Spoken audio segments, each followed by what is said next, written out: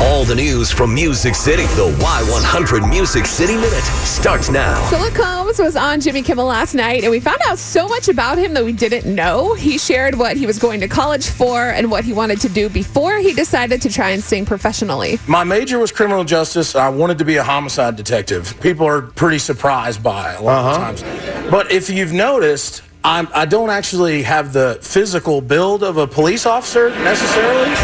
So he said that's why he wanted to be a homicide detective. And then he went on to say that he kind of likes putting the pieces together for all the puzzles. That's why he likes songwriting. That's because cool. You create the pieces and then you get to put the puzzle together yourself. We also found out that he worked 2 jobs while he played gigs in North Carolina. He worked as a bouncer at a bar where he actually lived right above the bar. And then he told Jimmy Kimmel this really interesting story about he finally convinced the bar owner to let him play there. So you can watch that on our Facebook page.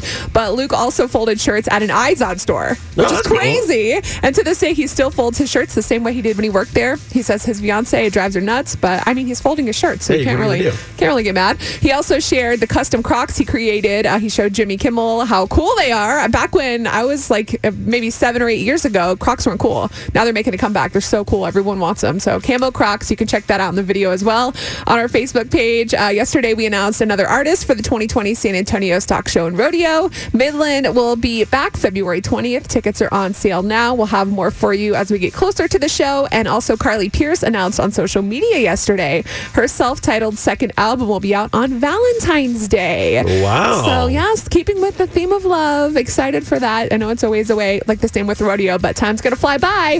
So you can check out the video of Luke Combs on our Facebook page. It's really good. That's your Music City Minute.